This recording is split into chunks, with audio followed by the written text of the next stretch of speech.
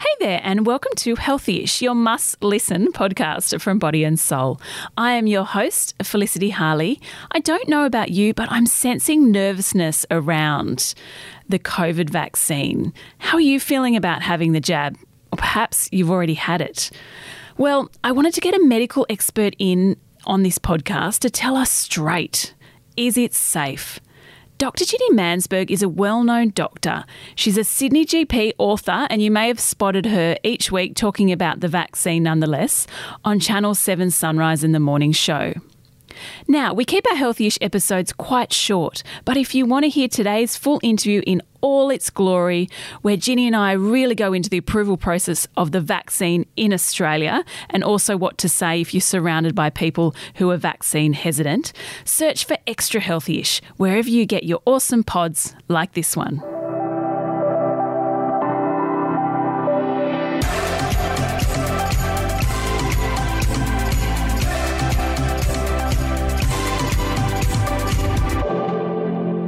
Dr. Ginny, thanks for coming on Healthyish. Now, there's a lot of nervousness around at the moment about COVID vaccine. Last month, we had research that said women aged in their 20s and 30s were found to be the most vaccine hesitant group in Australia, and obviously more recently with AstraZeneca in Europe, so, the country's halting that. I restore our faith. I want you to all make us feel confident again. Why is it important we all get this COVID vaccine? And why isn't it enough that just some of us get it? Why do we all need it?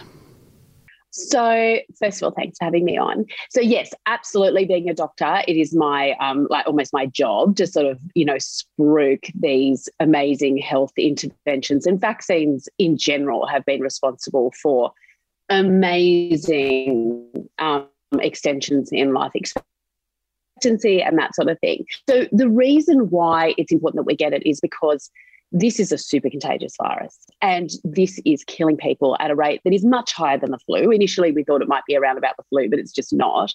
And it kills vulnerable people. And it's obviously the elderly, but it's also men who have what we call comorbidities, other diseases, things like heart disease and diabetes and obesity. These people, our fellow Australians, would be dying in droves and fueling a massive boom in the funeral parlour business if it weren't for us handling this epidemic so well. But one of the ways we've handled it so well is by shutting our borders. And that has meant that Aussies who love to travel can't travel, that our university sector has basically, gone into a bit of a peril, into a tailspin. We've got lots of Australians on JobKeeper, or they were until the end of March. And and we want to go back to normal, where we don't need to wear a mask on public transport, where we don't need to be really worried if we book a holiday to another state in Australia that it's going to be cancelled because of a border closure. We want our lives to go back to normal, and we're going to need to learn to live with this virus, but to make sure that it doesn't transmit very easily, and that those people who do get it, it's just like a cold. And that is the promise that vaccines deliver. And we're really lucky because we've got Israel, which is like our worldwide guinea pig, that has been able to sort of administer the vaccine to a huge proportion of their population. And they have literally, their hospitals have gone back to normal. They don't have full intensive care units anymore. They now have these green passports where people who have a green pass, which means that they've been fully vaccinated, have literally a normal life. And the promise of vaccines has actually been delivered there. And that's a promise to Australia. Now, it's a hard thing for us to get our heads around because we don't have a lot of COVID here, well, basically none outside the hotel quarantine system. But if we want to go back to life as normal and not be overrun by COVID, this is what we need to do. Yeah, well said. Now, I just want to clarify something, that the vaccine hesitant are different from the anti-vaxxers, because the hesitant group probably represents those people who are uncertain about getting vaccinated but remain open if they are convinced that the vaccines are safe and effective, whereas the anti-vaxxers are just never, not at all. How do we know a vaccine is safe? What role do the trials play? Because I know a lot of people think, hang on, a vaccine normally takes 4 years. This was done in less than a year. So reassure us, how's this safe? Where do the trials come in?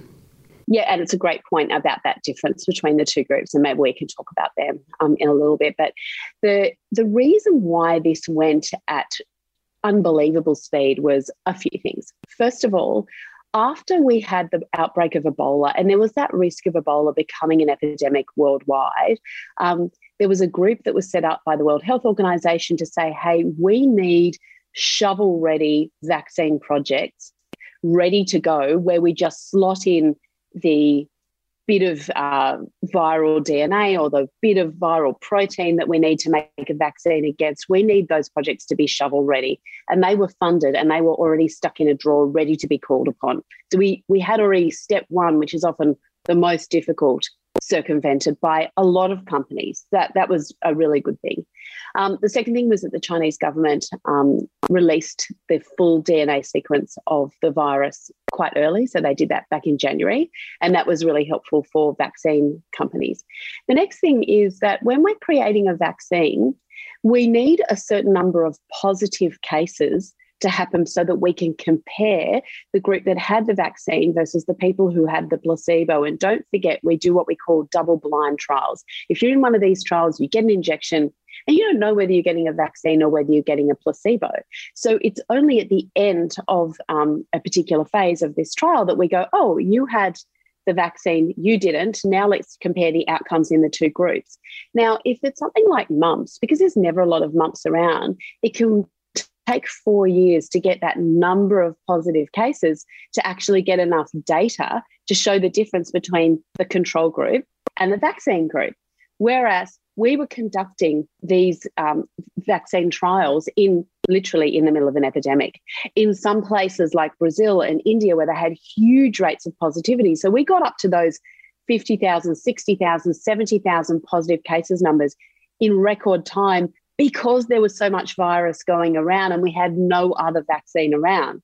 Of course, if we were going to launch a vaccine today and we were going to start the trials today, it is going to take longer. And that's one of the problems with the kids' vaccines that we're going to be seeing.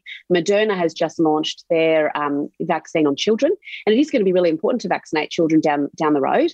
But it's going to be harder to get that vaccine to market in the same amount of time, because there's just not going to be the same amount of coronavirus around, because the adults are going to be vaccinated. So it is an interesting process, but really all of the steps that were normally taken were sort of done in breakneck speed because the entire world cooperated. That's a really interesting and I guess a world first. And also I think the other thing with these trials, they need funding, right? And suddenly in the middle of an epidemic, everyone was throwing money. So they had lots of money to research this and which sped it up.